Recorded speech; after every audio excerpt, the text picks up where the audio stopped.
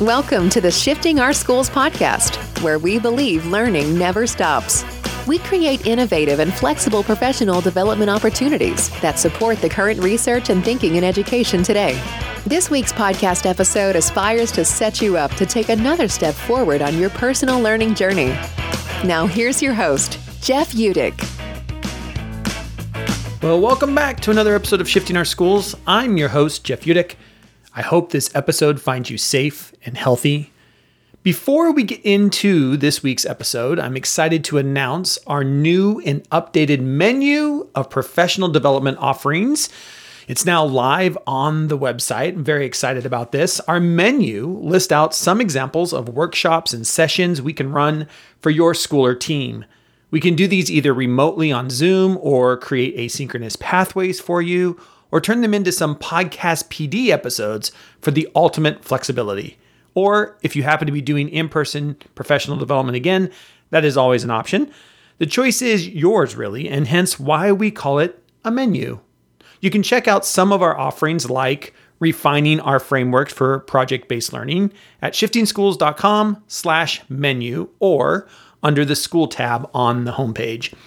The Shifting Schools team typically books up about a month in advance, so if you'd like to talk about tailoring a workshop for your team or your school, you can always reach out to us at info@shiftingschools.com. Today, we will be sharing a range of perspectives on a topic that means so much to so many of us this year, that is listening. This episode, of course, corresponds with a free guide we have for you. That free guide is called 5 Reflection Activities That Foster Deeper Listening. And that free guide can, of course, be found at shiftingschools.com under resources in our resource library. And we are very quickly coming up on 60 free resources over there. So make sure you go over and give that a check out when you get a chance. The guide is rich with resources, and the very first one is an editable template to help teacher teams learn more about one another. Oh, you thought I was talking about practicing listening skills with students. Gotcha. Educators, listening starts with us in our teams. So, what are your specific values when it comes to being heard and understood? What has shaped our identity as a listener? The template is a hyperdoc with a range of resources meant to help us think differently about listening skills. And it comes with a protocol to help teachers reflect and share. Why do I personally value this template? Well, the longer I've been in education, the more I've come to value testing my assumptions. As someone who has mentored and coached others, it has always been important to me to model active listening. But when I say that phrase, active listening, it is so important to talk specifically about what that means and how it can have different connotations for different people. In education, we talk a great game about listening for understanding. And I think it is important to talk about how difficult it can be to listen and reserve our opinion and our judgment. It takes intentionality and it takes practice. One thing that I believe is a big positive from the past year is that we have come to value asynchronous sharing. Why? Because it slows down that urge to interrupt or react. The template I'm mentioning here intends to give teams the time to really think about who we are as listeners and how can we grow and nurture our listening skills. If your team tries it out, we'd love to hear from you. And yes, of course, you can use this same template with students, but we strongly encourage you to try it on as a team as well. It allows you to see how it works, to try it on, to test drive it, if you will, and along the way, help your team out as well. It's like a 2-for-1 template. We reached out to a few educators to let us know which of the resources in the free guide resonated with them. And I'm so excited to share their thoughts with you today. So let's jump right in and have a listen to what Faye, a school leader, has to say. Hello, my name is Faye Leong, and I'm at Hong Kong International School. I'm speaking to aspects of each of the 5 reflection ideas that foster deep listening provided by Shifting Schools. I think one of the strengths in this resource is that it places value on listening in itself as part of collaboration skills. Often in the busyness of a classroom or in the many meetings we engage in, we have this almost laundry list of things to get through. And yet, in stopping to reflect on what we're learning from others, seeing ourselves as part of a community rather than an island, we can explicitly see that learning for both adults and children can become richer, stronger, through those cycles of active, intentional dialogue. I'll just choose one aspect out of 2 of these 5 ideas to speak to. Idea 1 is value past experiences. Now that middle piece, the sentence starter, one hurdle that sometimes prevents me from sharing, that is such an important stage to set up the foundation for conversation. It reminds us to see the people in our group as people and to be reflective about who they are. And it helps in that understanding of how we might bring someone into the group if they're silent. For example, if we know that someone's an inward processor because they said, a hurdle is sometimes that the conversation just moves too fast for me to speak, and sometimes I think something, but someone's already said it. So in building that classroom culture of a learning community, we can brainstorm strategies with our students or with adults for how we might address those hurdles. For example, a student might say, why don't we provide some thinking and writing time first and then share? That allows everyone a chance to put forward an idea after reflection time. And I do find that students will do this, that they often come up with the strategies rather than us giving them strategies, they provide the community in the classroom with strategies. So idea 2, setting the conditions for conversation. That first question, what signs might we look for in order to know our conversation's on track? I absolutely love this question, and it can be modified to suit the age group. It's useful to even build a pathway on a wall and have small groups of students decide and provide input on checkposts along the journey of a dialogue. And what's lovely here is that it can be set up to actually use tangible pieces. Consider an actual path on a poster with signposts that the kids or adult participants have agreed on and then placed on that poster.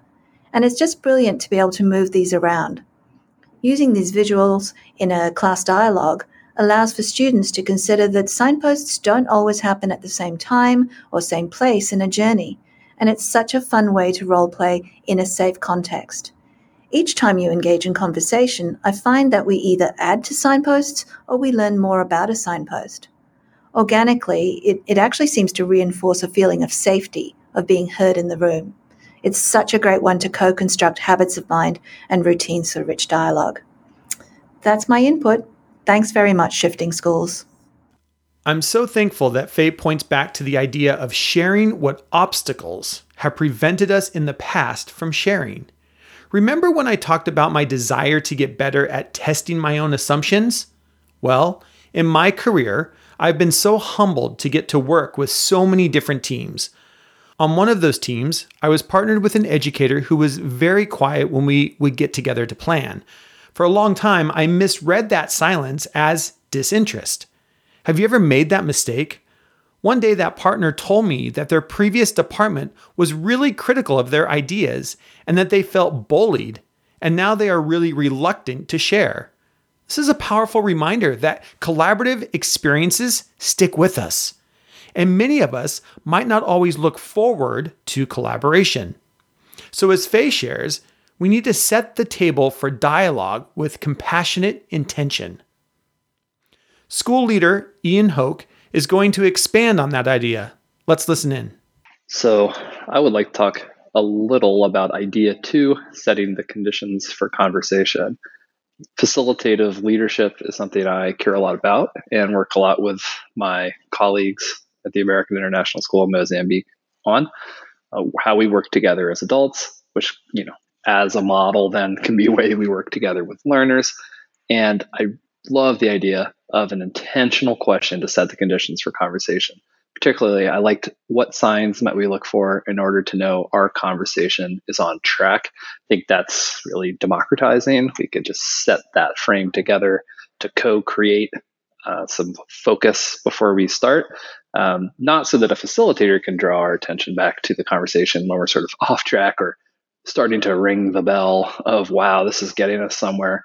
But we could do that together because we've set out some signs ahead of time. I think intentionality is a way to break habits and some of those habitual ways of talking together, working together, maybe breaking down some of the dominant voices, allowing space and sort of equity of voice, and just, finding new things together. This conversation can be really empowering and life-giving, and it can also be kind of draining and just sort of more of what we've always experienced. So idea 2, setting the conditions for conversation. Pretty cool stuff. I could see using this in many different ways. The critical word there for me is co-create. I know many of us join schools that have preset collaboration norms, and for some, that may work. But my thinking is it's so much more authentic to co-create a vision for how we can learn and collaborate together. Next, we turn things over to another leader and learner, Susie Ramsden, who not only has excellent insight, but a really interesting challenge to share too. Hi, I'm Susie Ramsden, currently a Grade 3 homeroom teacher at the International School of Luxembourg. Firstly, I want to thank @Shifting Schools for helping us inspire, build and sustain our classroom culture. I use so many of the resources provided on the website that they have become a sometimes daily, weekly, as well as all year round go-to space for individual self-reflection, as well as checking in on how we're doing as a community. I think what is so powerful about these resources is that they are so relevant to students and adults alike. When I use the protocols with students, I'm always thinking that students could model the power of their intent so clearly to adults. So, for example, I'm thinking specifically about the 5 reflection ideas that foster deep listening. What a great set of provocations to encourage a listening culture, and one that values reflection before action, both in classrooms and as a whole school community. So for all of these resources, I'm always thinking what a great way for adults and students to contribute to our community together, using the same questions or protocols to explore those big questions around learning. Students need to see us as learners, and that we also need to check in on our learning and listening. Great learning, quote, great learning requires great listening, unquote. In our learning home, and this is what our students decided this is what they would call our classroom, we strive to build a listening culture. I think that language is such an important part of our classroom culture, so I always refer to we or our, and not my class or my classroom. This way, students know that our culture is built together and we have a shared responsibility to sustain it and respect it. We all have voices and we all have preferences how we show our voice. As a community, it's important we know individual preferences. So to know who is in our learning home, we spend a lot of time getting to know each other as individuals with questions such as, what is helpful for you? Or what gets in the way of your learning? What do you like to hear when you're working in a group? What don't you like to hear or see? By spending time knowing who we are and how we like to learn helps us to understand the diversity of us and leads to honest and rich conversations throughout the year. So I might use the provocations from the first slide. How does your community value listening and reflecting to start these very conversations? Asking students or adults to think about times when they have felt conversations went well or were most productive is a great way to build that listening culture. Connecting to something that we know works for us or that we feel comfortable with helps us to identify our needs as an individual within a group or community. And whenever I use these provocations, I aim to give choices in how and when to respond so that no one feels the pressure of responding immediately. That's the whole point of reflection. When we've gathered responses, these then provide guides in developing our classroom culture. Connection is a huge part of our classroom culture. Knowing how and when we inspire each other is important. Slide 3, Know How Sparks Can Be Lit, provides a perfect segue for our inspiration window in our classroom, where students as well as adults add their ideas and pictures to explain and celebrate how we inspire each other. Slide 4, Explain how an idea might be met. Love this to use following a thinking routine that has sparked so many rich questions. It allows time to build explanations before listening to an idea or proposal, relevant for both classroom practice as well as team meetings. The last slide, 5-sentence wrap-up, is not only a great exit ticket, but moves the conversation forward to what next.